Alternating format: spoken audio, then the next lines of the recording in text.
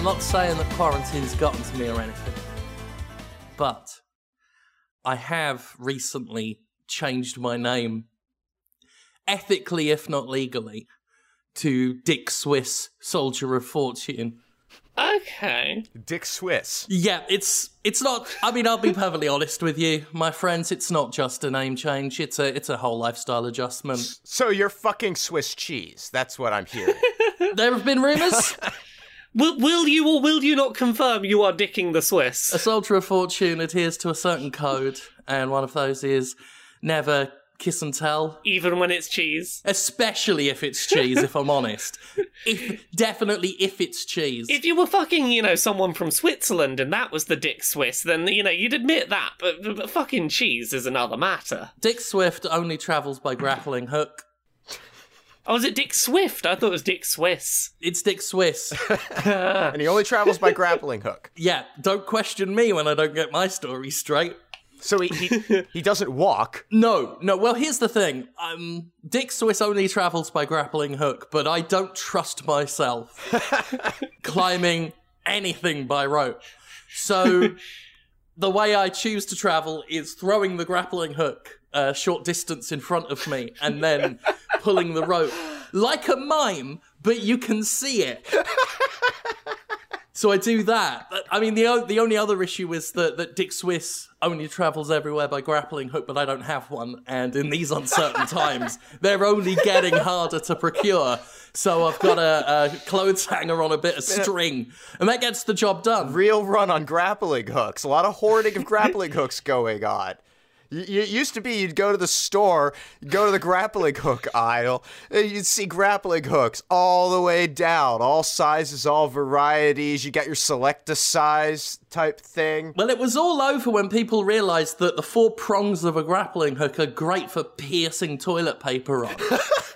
Well, this is it. It's just when the toilet roll paper was going, it's like, I need to be able to grab the loo roll before the other people in the store. I'll grappling hook it from the end of the aisle. I'll get it first. Dick Swiss only watches Mummies Alive. It's all he's ever watched, and it's all he ever will. Also, he accepts bounty contracts. Oh Yeah, he goes down to a seedy milkshake dive bar, the Shake Desk, and he gets the contracts off the wall, formerly the Milk Shelf. And I'm on my biggest game hunting contract of all, looking for the 100th Luftballon, the one that Nina didn't account for. The one that got away. Dick Swiss, Soldier of Fortune. So that's where I'm at. So what you're saying is that you're handling all of this terribly well, and you've got complete control of your faculties and your sense of self still. Everything's fine. Everything's under wraps. Literally nothing's changed. No, not really. Not really. No. People said I was having a nervous breakdown. Really? Because of the recent Jimquisition I put out, in which I had a bit of a giggle. You did? Yeah. I had a bit of a giggle because I said, and I mean, it's the thing, right? I said naughty dog, right? More like dirty dog.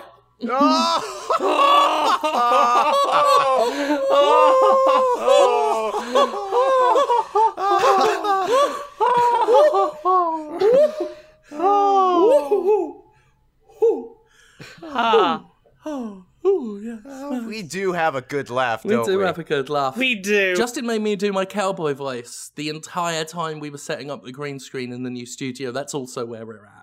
And if you've not heard my cowboy voice is, I'm the slippery kid. I'm a cowboy. Bang, bang, bang. He had me going like that for 20 minutes.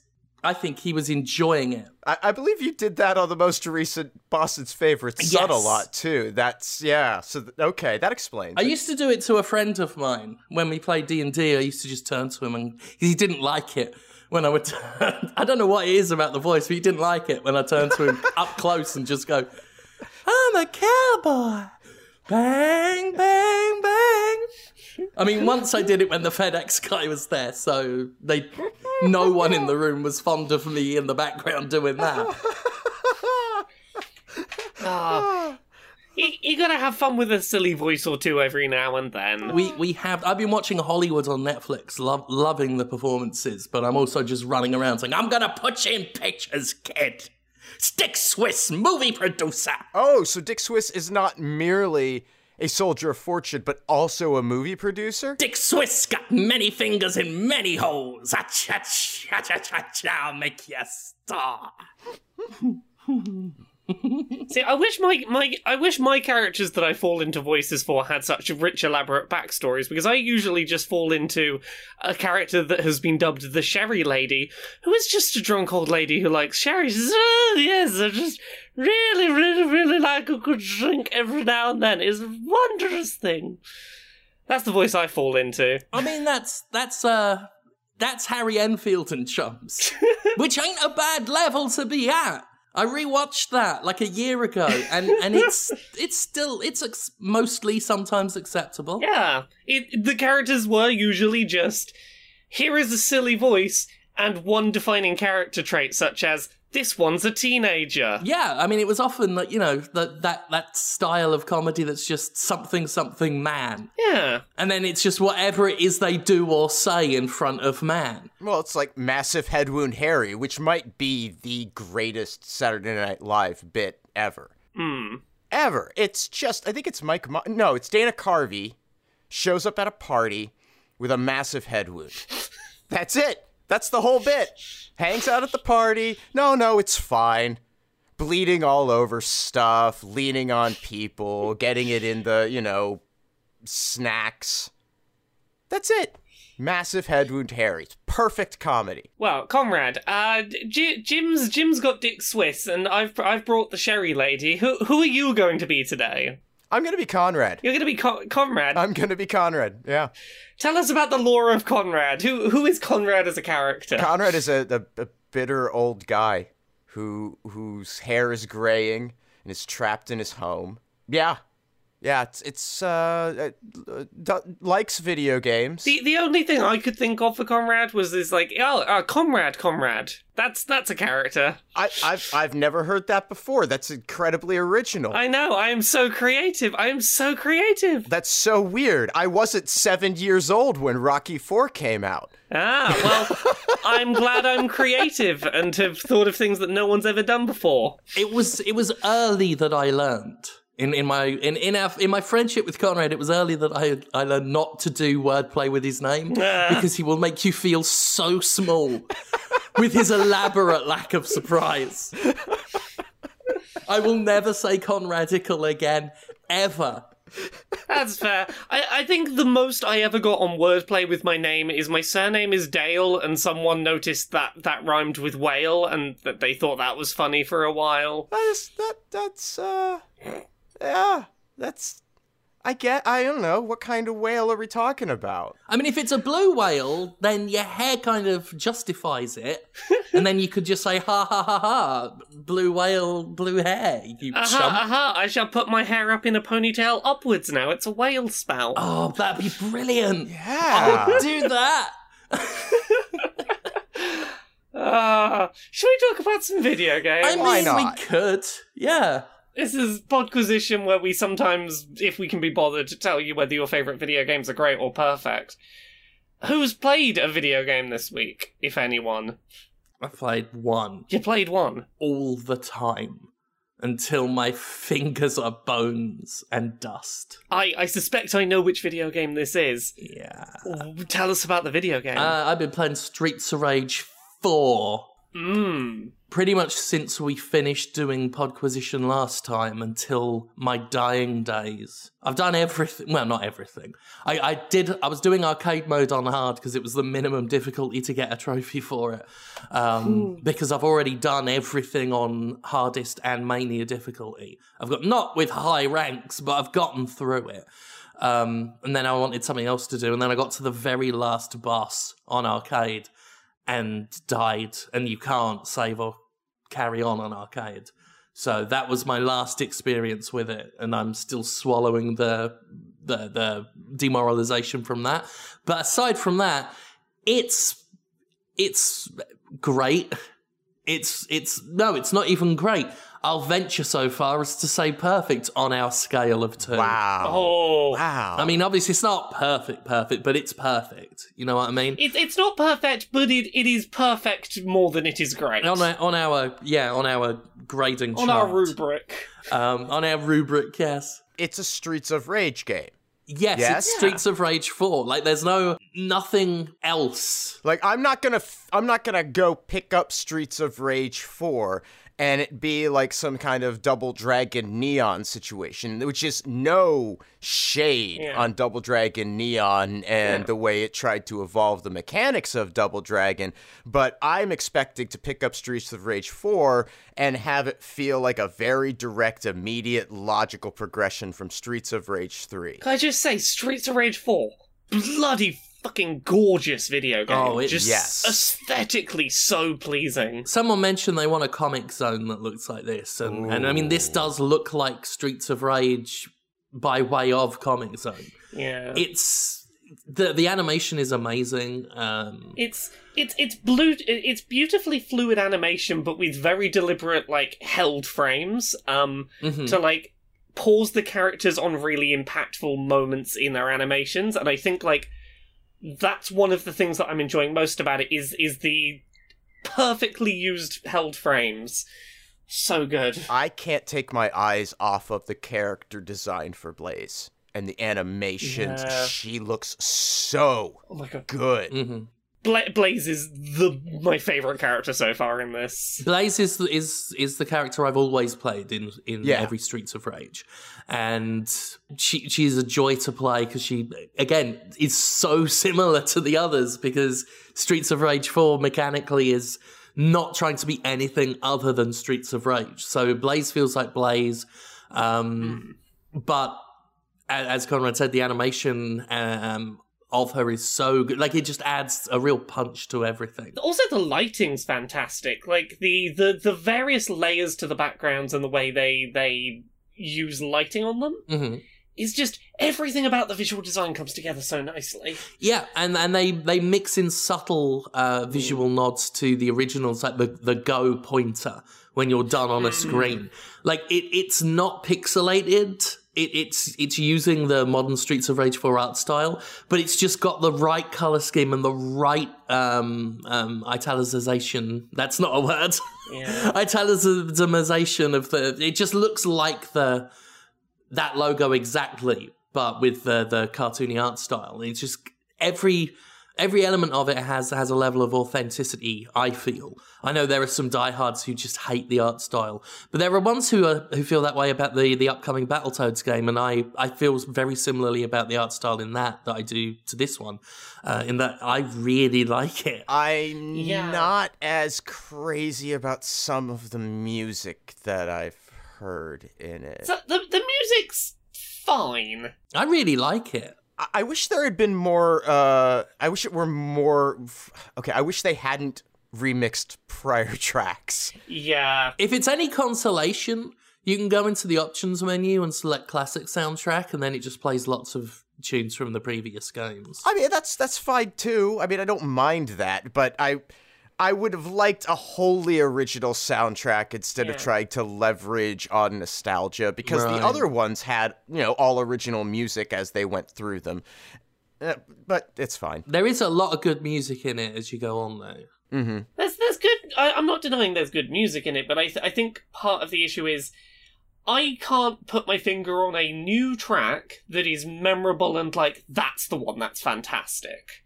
There's no standout piece of new music that I've got stuck in my head. That's fair enough. Yeah. It's all good. But it's not like in Streets of Rage 2 when you're moving through that nightclub for the first time and it's da da da da da da da da. I mean, like, it's always gonna be in my head forever. They did trade in melody for a lot of heavier beats, which does inform the gameplay very well. Like, the game's very good at stepping up the music as you progress through a stage. So it'll start off kind of one way, and then more gets added to it as new enemies are introduced throughout the stage, which I really like. I really like how the music steps up at points. just, some new beat will come in, some new instrument sound will be added. So I really like the way the soundtrack grows over the course of a stage. Yeah. One thing about how this plays that I really like, and this is something that is sometimes a deal breaker on certain 2D side-scrolling beat-em-ups for me, which is how much depth you give your 2D sprite in how far behind or in front of it you can be when you do your attack and still connect with it. That feels spot on in this, which it's never been a problem in the series particularly, but it's always a thing that I actively look out for when trying something like this is, does it feel like I'm missing many hits by being, oh no, I was slightly too far behind this flat object? Yeah. I've always made mistakes like that in these games, but I definitely make them... When I play Streets of Rage 4, pretty much every time I launch into an attack, when I do it, I know that I'm hitting something because I know where I am. That's it. It's not like there's an overly big window for it, but I feel like I'm making... if I don't connect with an attack, I know that was my mistake, and I can see that I was in the wrong spot for it. And it is very interesting playing a game like this that is so committed to feeling like the old games that there isn't blocking and shit like that. Like, your avoidance of damage is based on knowing which plane of movement you're on the screen so that they miss and don't line up, or doing throws and your neutral special attack and your back attacks and everything. Like, you've got means to defend yourself, but they're not what people are used to these days. There are some characters that, like Adam can dodge, and I know Cherry can sprint. And then there's some dodge mechanics with the pixelated characters you can unlock. I would have liked to have seen maybe one or two more original unlockable characters in the newer art style. Like Skate or someone like that would have been a great unlockable character to do in the modern style. It's very interesting and fun that you can unlock all of the characters from the original games, which I feel is also just a little bit of a flex on their part to show off how traditional the game is. Yeah. That you can plug any one previous character in that plays and looks like they did on the Genesis, and they fit into the game. Yeah. With various advantages and disadvantages. But I really have not been able to stop myself playing it. And it's very rare for me to go into a game, finish it, crank up the difficulty to do it again. To say nothing of having done that now 3 times to do Hardest and Mania. So if someone on the Jim Sterling subreddit got into a game with me last night, which was funny. I was scrolling on the subreddit and then saw a post that was like, I got into a game with Jim, and they sucked. So they said I was really good, but compared to them, obviously, because they were shit, and they did they cost me big, and fuck them is what I'm trying to say. At least you didn't have the situation I did with Roller Champions when I got into a game with someone who recognised me, and their decision was like, I'm just gonna fuck with you the entire match. They spent the whole match just stuck on me trying to tackle me, and I was like, okay, thanks for that. That's great of you. Yeah. Sometimes I do feel if I'm recognised in a game, like, that is undue attention from other players that can hinder, especially if they think I'm gonna bag that fucker. Yeah. So I didn't really mean it when I said that other person to fuck off. I know sometimes people don't always assume that there's a jest there. There's a jest there. That will make people feel bad even if they were terrible and cost me. Big though. Big.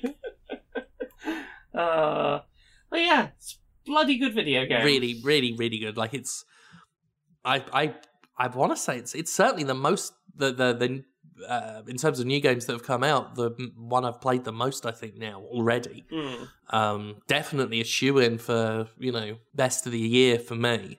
Like, it's in that conversation for me. It's the most I've enjoyed a side-scrolling beat-em-up in a while. Like, the last one I can think of that I remember having this much fun with was Streets of Red. I had a lot of fun with. In that? Yeah, you're in that one. How long ago was Streets of Red? Oh, it was a couple of years back. God, yeah, it must have been a couple of years. River City Girls I did play. A lot of people said to me, like, if you like Streets of Rage 4, you'd like that. I did sort of like it, but there's something about WayForward's games that feel a little off to me. I like WayForward as a developer. I love the style they have in their games, but there was just something off about that game that didn't quite... I felt out of sync with it. I was having that issue of not quite knowing where I was on the screen and not knowing what would connect. I didn't quite trust the mechanics. I know a lot of people really like it, but it just... There's a strange desync I have with WayForward's games. But it was very well put together. But for me, Streets of Rage 4 was just way more what I wanted. In terms of, I'm a big brawler fan, and Streets of Rage 4 is pretty much exactly what I was looking for. Nice. In that it is just an old brawler from 1,000 years ago. But with pretty today graphics. Really pretty graphics. Yeah. And annoying kicking enemies. They're a bit annoying on normal. You fucking try the fucking bikers. The headbutt bikers and the jump kicking girls. Once you're on Mania, they are like worse than the devil. And the devil's evil. The devil's pretty bad. I don't know if you knew that. The devil's like proper evil, at least according to the books I've read.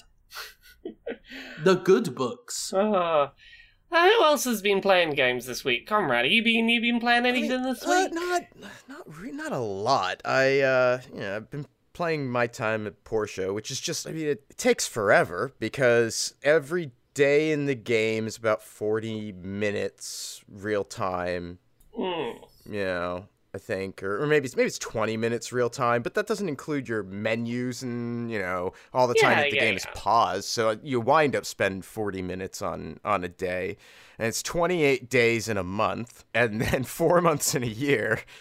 And that shit adds up when you're playing it, like 12 hours a week or whatever. So I'm going to be playing it for fucking ever, and that's fine.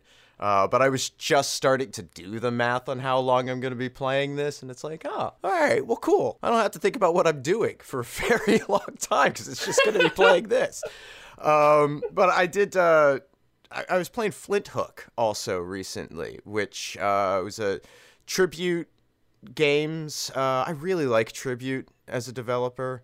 They make really cool stuff. I was going to say, what else do they do? Because I know Flint Hook, but I don't know what other stuff they've done. Well, they did Mercenary Kings, which... Oh! Yeah, was that sort of slow development, in terms of slow progression, mission-based, semi-Metal Slug kind of thing. I don't know, it was a weird design. Very different to Flint Hook. Yeah. They did, let's see, did they do Strikey Sisters? That might not have been them, but there's Curses and Chaos, which I play on PlayStation 4. They make some really cool little arcadey games, but all of their stuff is sort of typified by this very retro aesthetic and approach. I should look up their list, because I played a ton of them, and now I can't remember which are theirs.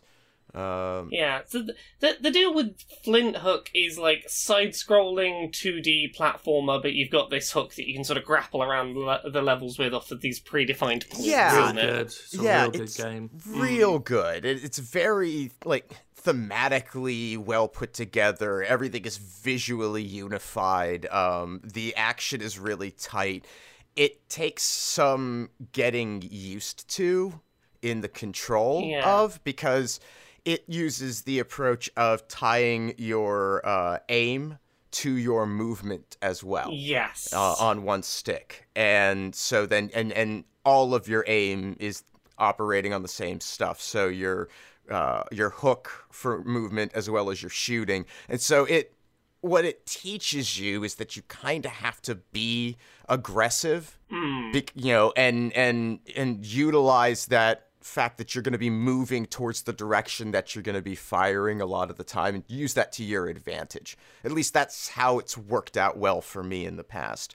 But yeah, it's sort of this roguelike type deal where you take on missions to go take down pirate captains, and first you have to find where their ship is located, so you'll move through these stages of various smaller ships in their employ to get these gems to feed your compass that will then point the direction of the final boss. And they get progressively more challenging, and they have all these different variant rules, and the ships are sort of randomly or procedurally generated in terms of their organization of rooms.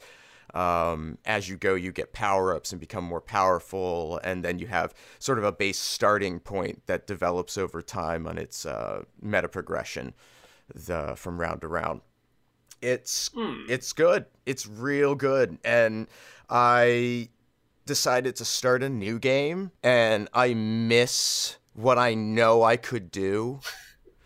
Even though it's been years now since I played it at all. I think I looked at last played before I started. It'd been 3 years. And I'm now I know how capable I will become, but I also know I shouldn't be diving back in because the difficulty has developed, and just take my time and ease into it the way it intends me to. But it's that experience you can have with games sometimes when you come back to them after a long time of why can't I find the button to do this? I'm trying to do the thing I know I can do. Why can't I find a button for, I don't have it yet. Right. Things that feel fundamental to how the game should work that you forget you couldn't always do. Yeah, well, it's not even that. I mean, I know what I can't do at this point. And that's totally clear. It's just I lament that I don't have those things yet. I'm aware of it, and I know I'll get there, but it seems so far away. Yeah. Because it's meant to drag out that progression, and that's fine. I had a similar feeling when I went back and replayed Celeste from the beginning recently, and that was very much one of those. I know what's coming. I'm really itching to start zooming around the levels the way I know I'll be able to. Yeah. So anyway, playing that, and it's still real good. Nice. I played something new this week that I believe the recommendation came from Justin. Oh yeah? I started playing a game called, let me find the name of it, Starcrossed, which came to Steam and I think Switch this week. It's designed to be played as a 2-player game, but it can be played single player, which is how I've been trying to get my brain to wrap around playing it. Basically, how do I describe this? It's kind of like if Pong was a bullet hell shooter. Okay. So, imagine a split pair of Joy-Cons. You give one to each person. Each analog stick controls one half of, I guess, what would be your pair of Pong paddles. You can sort of move your anime flying people around, and the ball will always ping from where one character is to where the other character is on a straight line. And the idea is that you're trying to dodge bullet hell patterns while essentially bouncing the ball back and forth in Pong to kill the enemies that are bullet hell firing at you by positionally knocking this ball into them. So basically what you're doing is you're creating a line between your two paddle positions that has enemies between it so that the ball will strike them when it passes in that direction. Yes. And it's not always exactly that simple. You'll sometimes have, a great early example is you might have an enemy that's fixated on one of your characters and has shields on its front, so if you knock it into the front of them, because the straight line goes into them, it's not going to hit them. So you've got to get the ball to go, over the top of their head and then move that other character down so that it'll cross into them from behind on the way back. It's trying to work out how to get the ball going in the right direction at the right enemy at the right time to hit them, all while also dodging bullet hell patterns. That's cool. Yeah, mechanically, it's fascinating. It's a real brain breaker to try and play by yourself. I've put probably a good 6 or 7 hours into it, and I finally feel like I've got my brain in the right place for what I'm doing. But it is very, Well, it's a lot to track. Well, that's it. Is it explicitly designed or intended to be played with multiple players, or not? On the main menu, when you're, highlighting menu options, you have to have both your icons on, the start button, and it labels one of them player 1 and one player 2. So it certainly seems like it's meant to be played 2-player. Because to a certain degree, I can't I don't know which is worse. I mean, I guess you only have to worry about the positioning of one character on screen, Yeah. which is a big load off, but... Yeah, it's definitely quite the challenge to track not only where is my character in terms, both of my characters in terms of dodging the bullet hell patterns, but also, well, what is our trajectory line right now? Like, where is the ball in that path? Like, who's it heading towards? Right. If I dodge this enemy, is that going to throw the ball off of the trajectory I need it on right now? Right. It is a really interesting, simple concept, and it works really well. Huh.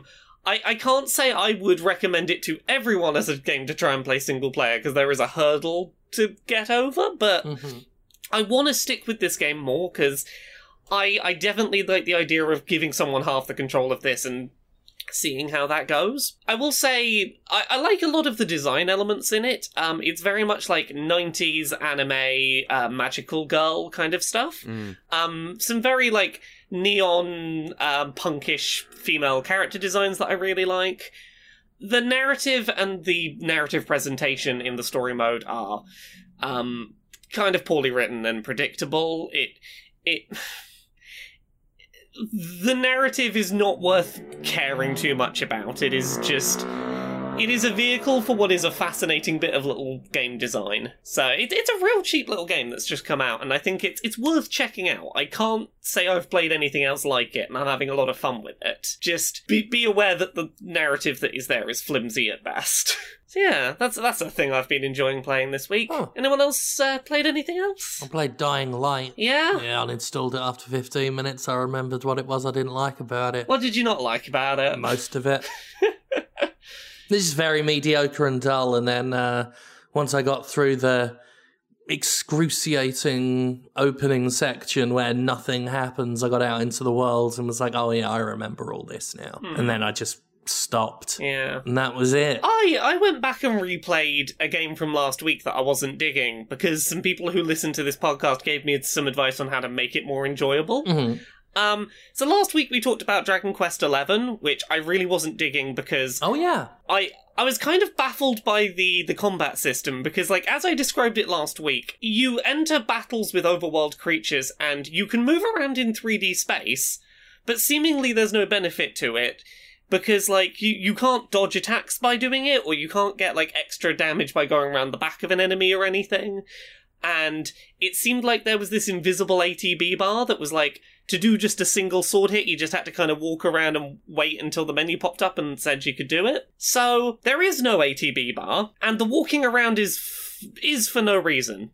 I've had people who've played lots of this game tell me, yeah, that just exists for no reason, and it's pointless, and it's not enjoyable, don't worry about it. Go dig into the settings.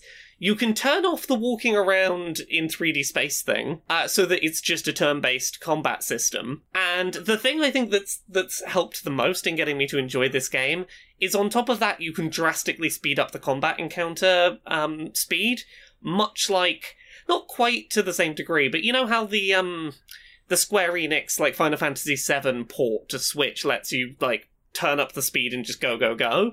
You can essentially do that with the turn-based combat in this game from the start, which is just ultra speed up the battle animations. You can basically get rid of all battle animations and just go attack, that person won, on we go. Taking all of the waiting around and pointless walking in circles that didn't seem to do anything out of the combat, and allowing me to just sort of get through level grinding as quickly and thoughtlessly as possible to sort of progress on with the narrative and see more of the world, has made me have a much more positive opinion of the game. I think that some of its voice acting is still a bit exaggeratedly British in a way that is a bit cringeworthy to listen to if you are a person who has lived in England. There's a lot of, oh, cool, blimey, governor, I'm from London, sort of exaggerated Cockney voices all over the place. Yeah, the voice acting is hit and miss. Yeah, and like not like the fun kind of exaggerated British you get in like a Xenoblade or something, but you know, the narrative's a little predictable,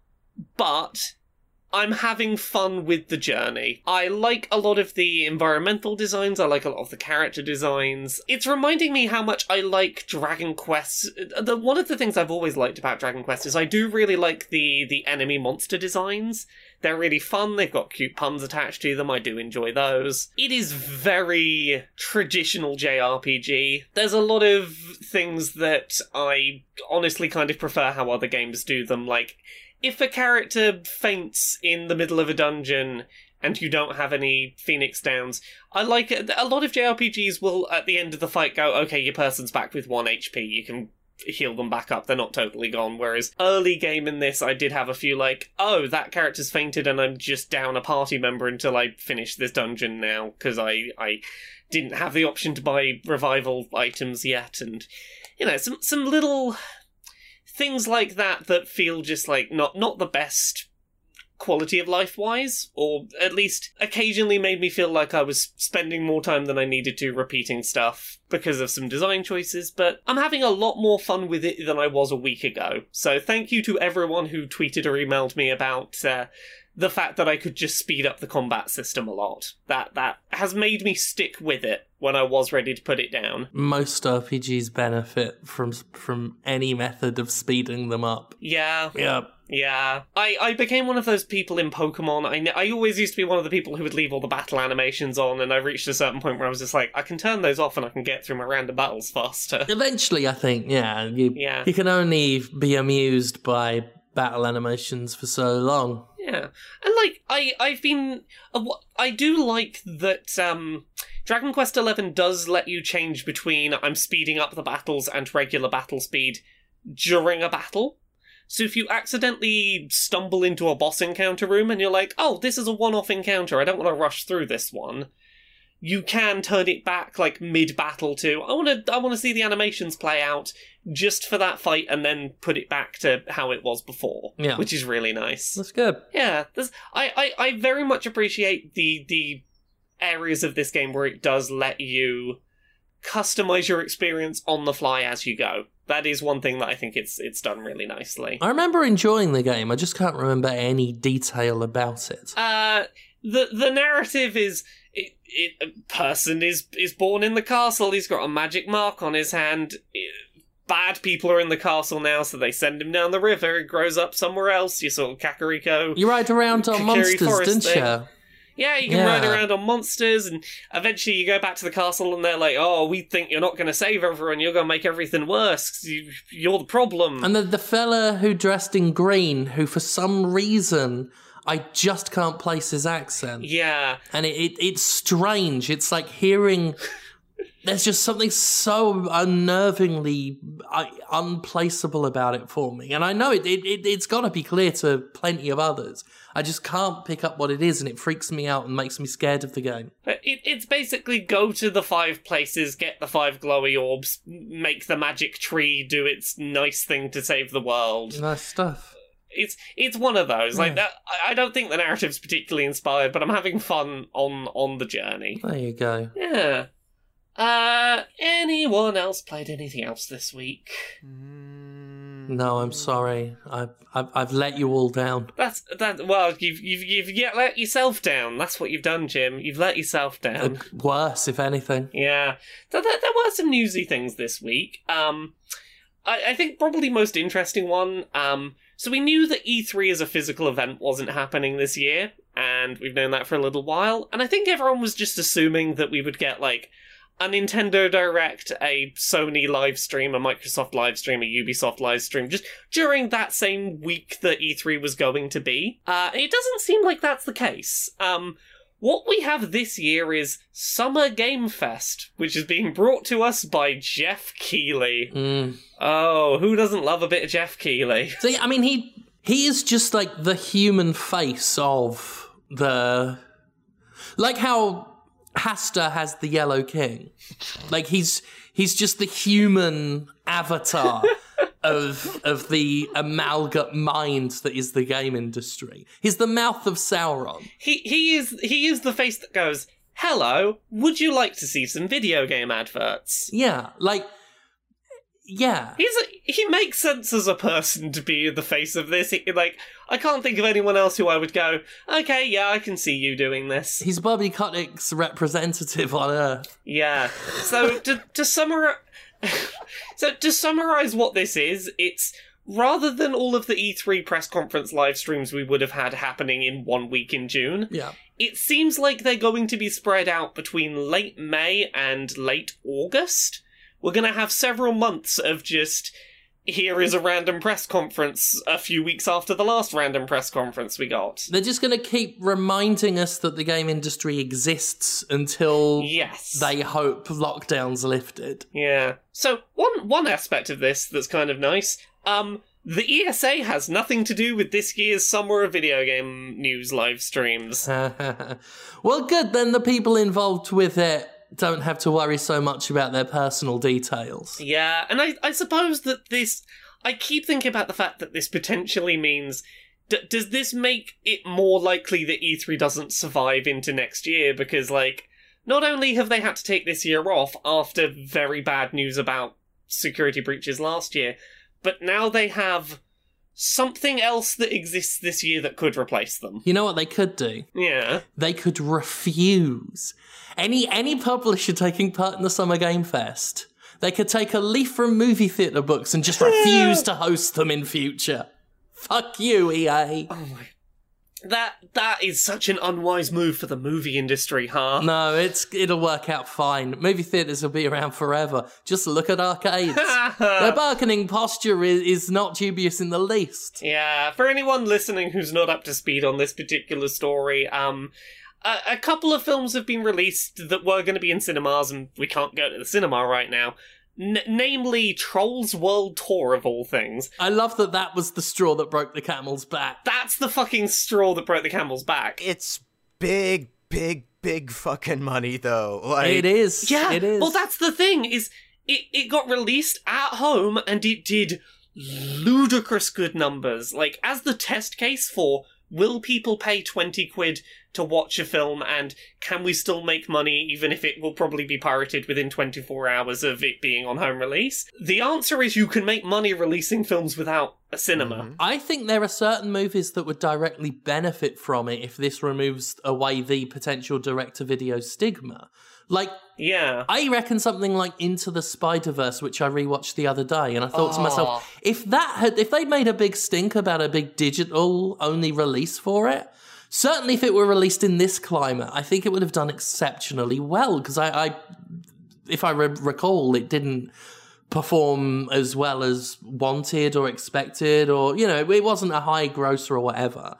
But I feel like if it had been a digital-only thing, I think it could have, certainly in future, films like that could do very well out of this. I do have a bit of sympathy, I guess, for the people who make films and want films to be in theaters because that's the experience that they want people to have. I'm not a person who wants the cinema theatre going experience to die away. I like seeing a film in a big dark room with the volume up impossibly loud on a huge screen. But so to finish the story for anyone who's not caught it, which theatre was it in the States that... AMC. AMC basically said, well, we, Universal have completely and utterly, betrayed our trust by releasing this film direct-at-home release, so we're never going to show their films in cinemas again. And that's there's a lot more going on, too, with AMC right now. They are on the absolute verge of bankruptcy. So in a lot of ways, some of what's going on here is posturing. 100% this is, please don't destroy our business model while we aren't here to offer it. Oh, no, I wouldn't even say it's that as much as them trying to demonstrate to investors that they're willing to fight to keep the business going. I'm not even talking about them... Universal's laughing their asses off at this. Oh, absolutely. Well, that's the thing. This has absolutely proven that AMC needs Universal more than Universal needs AMC. Yes. But they they have to show that they're putting up the fight, I think, for some people. Yeah, that's a whole fucking thing, and I don't think that's a road that AMC can consistently do, because I think the longer this drags on, if this drags on all year, we're going to see more movie studios putting their films on home release, and... Well, it's also a pretty empty threat from a certain perspective, because the way AMC is going, they're going to probably file bankruptcy. They have a lot of assets, generally speaking, and they will likely be purchased. And the new management or the new company or whatever it is, they will be happy to take Universal films, and it's all going to work out for everyone. No. Yeah. I mean, I'm just saying, if I don't get my Netflix special immediately, I will never work for Netflix again. But yeah, so back to Summer Games Fest, like, it seems like the E3's whatever it's going to be this year is not going to be one condensed week, which I am going to kind of miss having this 1 week where it's like all of the things are happening. It was quite nice to just squish it all together. We know some stuff definitely won't be in June. Nintendo's not having an E3 Direct around that week in June, because apparently in Japan, working from home is just not really a thing. This was a statement Nintendo put out that basically summarized to, we're having delays putting together our next Nintendo Direct and working on the games that we would have talked about during it, because a lot of our staff don't have a high-end computer at home. They have the one in the office, and small housing situations, they may not have room to put a big, computer game workstation in their small apartment, and it's just not the done thing over there. So, like, Nintendo will probably be the later end. Like, I would imagine that when they say they're not making June, they're probably going to be one of those August ones that window covers. We know some stuff's coming earlier. We're getting, like, Xbox One game announcements the day this goes live. Third-party trailers for next-gen games are happening, and then the first-party ones are later this month. It does just seem like that week that would have been E3 is just spreading out now. Well, okay then. Yeah. I will watch their videos, if I must. I mean, you don't have to. I'll summarise them at you if you prefer. If I have to, then I will. Oh, shudder. Yeah.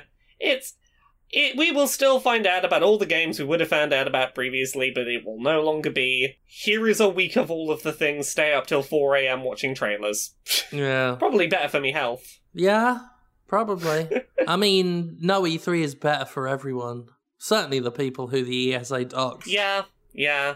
I don't know if I've ever mentioned that, but the ESA doxed thousands of people. Yeah, multiple years worth of E3 attendees. Yeah. I wonder if it's been long enough since I attended that my information didn't, which would be out of date by this point anyway, but I'd have to wonder. I checked the dates of the leaked years, and I wasn't. I missed them off by a year. Oh. Yeah, I was the same. Like, a year either side of when I was there got leaked, and I was like, okay, I did all right. I've moved since then, so it wouldn't have been the worst thing in the world anyway, but... Oh yeah, I've moved several times now, but yeah, the ESA, bunch of bungling twits, and they're I don't like them. And they say proudly, we are the game industry on their website, so technically, the game industry doxed thousands of people. Yeah, I'm glad that someone who is not the ESA has stepped in, and hopefully this will continue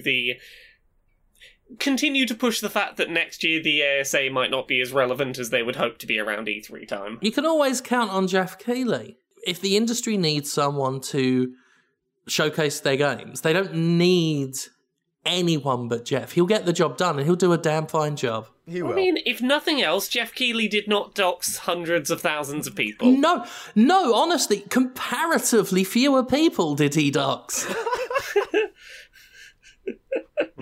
He definitely didn't dox as many people as the ESA. I mean, a remarkable reduction in the amount of doxings on Jeff Keighley's watch. He runs a tight ship about that sort of thing.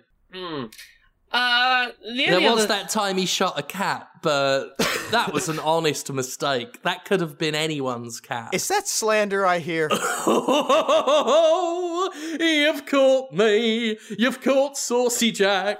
You've caught me red-handed. That's what it would feel like to people if we were in a musical. That's just what it would be like. Yeah. The only other thing I had on the docket list that I thought was an interesting thing that came up was a big leak of internal documents and files from Nintendo surfaced on the internet this week that was kind of interesting. Is this just the result of quarantine? Because we've had The Last of Us 2 leaks, we've had the big Nintendo leak. I was told this morning about some NetherRealm leak. Like, is it just like people are more bored than normal because we're all indoors? But then the kind of people that normally leak this sort of stuff are normally indoors anyway. So I'm very confused. They're indoors, but they don't have to have a pretense of doing something else. It's like, I'm at home. I can just straight up admit that's what I'm doing. They might be bored. Yeah. I'm bored. It's time for corporate espionage. Yeah. It's like, damn it, Tiger King's over. What do I do now? What do I do? Let's go get the source code for Mario 64 off of some Nintendo servers so we can make a PC port that runs in 4K. A hobby's a hobby. Which, I mean, yeah, good on them, I guess. Yeah, it's people are still digging through all... Don't do corporate espionage. Yeah, so people are still digging through all the stuff that came out of it, but the one headline I found kind of interesting was some mid-2000s Nintendo marketing presentation PowerPoints got leaked, including one about why, in the Wii and Wii U era, Nintendo was so set on friend codes and not having, like, usernames you could pick. And it wasn't the thing you would think of it being like, this is to protect the children. They never mention protecting the children. Their reasoning was, if we let people pick usernames, they might get frustrated and confused if they pick a username and it's already taken. So 12-digit numbers that we assign them will make more sense and be less stressful. Because they won't type one in and it goes, someone is already Jim Sterling. Oh no, I don't know what to do. Well, no, hang on. Now, because you're putting a bit of a patronizing tone onto that, but think about it this way. This is a completely different perspective towards design. They want to completely remove any obstructions that go from the step of conception of the account to completion of the account. The problem is that it doesn't then weigh the value or the merit or the functionality of that friend code numeric string. It's a short-term solution that creates a very long-term problem. Right. You've solved an issue at the point of registration, but then you've created this problem that is then ongoing from the inception of that account until the end. Yes. Like, and I know they make the example of, they might get in the text of this slide, they make the observation that, they could pick a username that's already taken, but then they're like, and then they have to cycle back and select a different one. And I think it's less about the user being frustrated by that process other than that process being interrupted and having to be repeated possibly for a long time. But I mean, they act as if, they'll be confused and disappointed. It's like, we all are used to that now. We have all used social media. We have all had to make email accounts by now. And by then as well, so... Well, I mean, in their defense, fewer of us had set...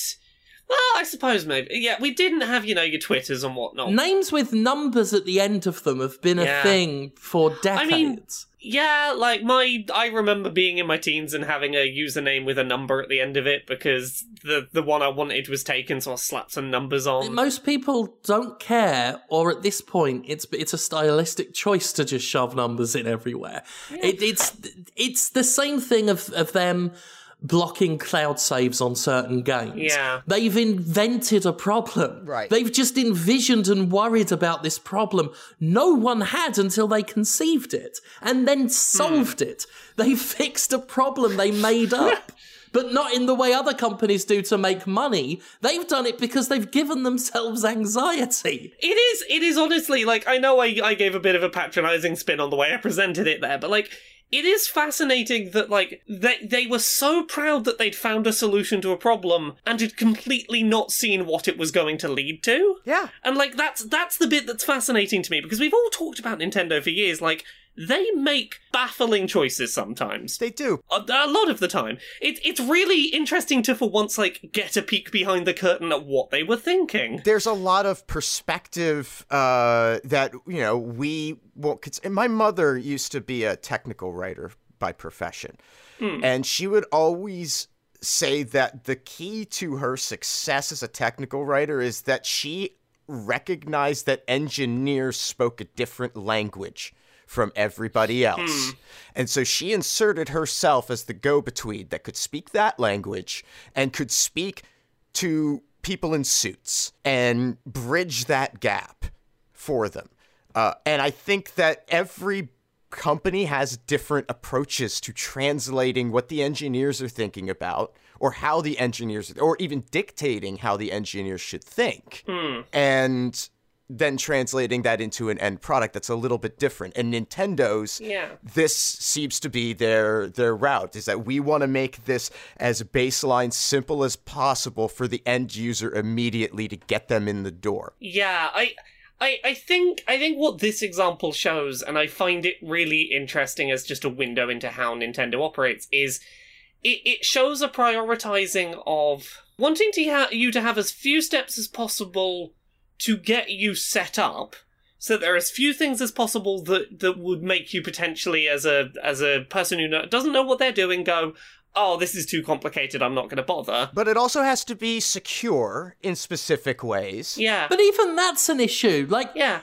They've just sold you several $100s worth of hardware. No one's gonna think, oh, I can't get the username I want. Throw it in the bin. Well, no. They've already made the fucking sale.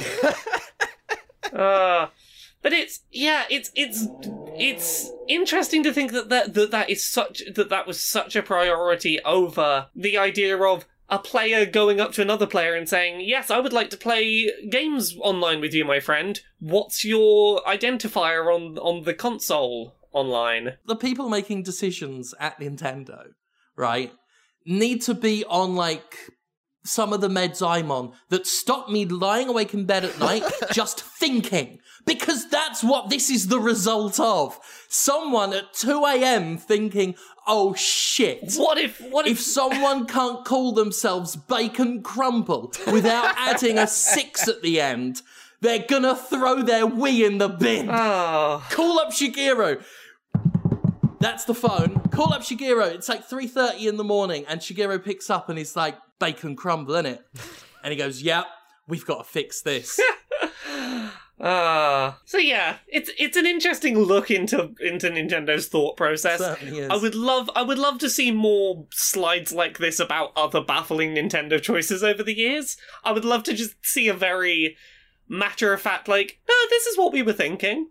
It's always interesting to get those insights. I'm curious what else will be found in this big pile of information over the coming weeks, but have a nice dig through it and see, like, what other stupid ideas they've had.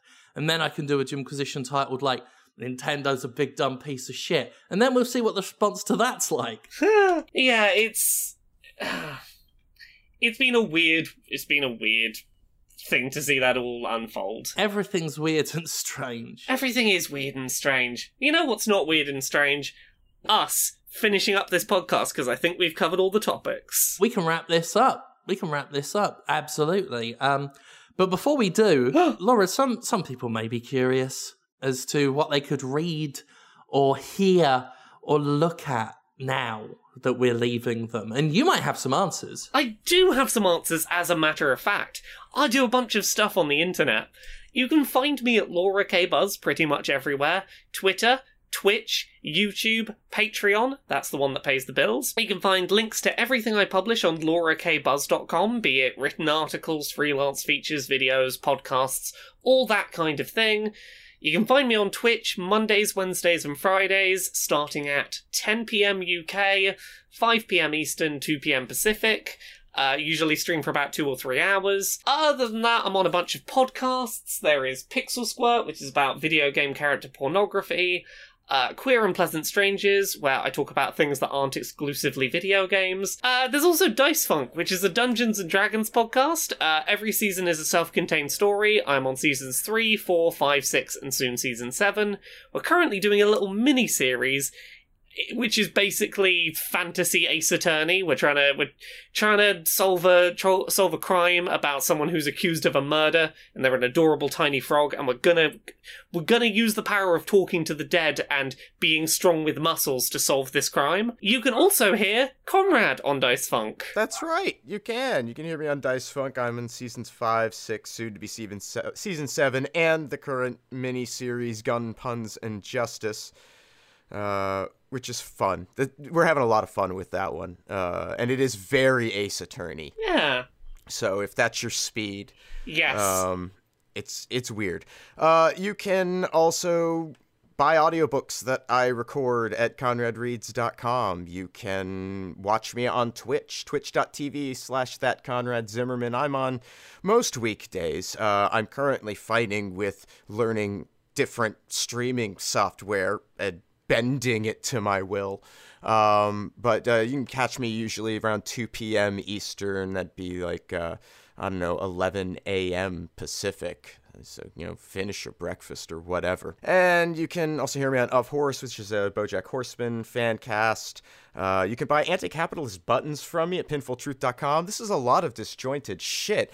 I also do a bunch of stuff with Jim, a podcast about movies called The Spin-Off Doctors, which is right here on this very feed, and a very funny, to somebody, podcast, where we try to get our old friend Jonathan to be famous once more. That's Boston's favorite son. And Jim, I think you also, you have a Patreon, don't you? Well, how else does Dick Swiss fund his Soldier of Fortune adventures? The fortune that he makes being a soldier? No, that goes in the bank. The Patreon, however, does pay the bills, does allow me to pay the artists I collab with. In fact, I've been making a few fun commissions and stuff. I'm trying to find excuses actually to just pay some artists and that in these uncertain times, trademark. But the Patreon is patreon.com/Jimquisition. Thanks so much to everyone for recent support. There's been a lot of support on the Patreon, and also just a ton of good messages and emails. Sorry if I don't get back to everyone, but it's been a flood. Also, just some weird hate mail as well recently. People are really starting to feel the bite of being stuck indoors, I think. So that's been a treasure. But the genuine support and everything's just been really mind-blowing the past couple of weeks. I don't know where it all came from, but thank you so much. I think that's about it for right now. But, hopefully we'll have some more stuff for you in the future. Trying to still find time to get into the Twitch streaming thing, but we've only just got the new studio space set up and everything. But that leads to an uptick in quality of the Jimquisition. So if you haven't seen it, the latest episode is Why Naughty Dog Naughty Dog Deserves 2 Spring Leaks Forever. I thought it's a very good episode, I think, but I think so too. I thought it was very good. It's quite good, quite entertaining, So enjoy that. Thank you so much for your support again, and we'll see you next time. Bye. Bye. Happy birthday, Gavin. Oh, he would say that at the end to make us feel bad and look bad. That's fine. Justin, edit me in also saying it. Happy birthday, Gavin. Fucking Conrad.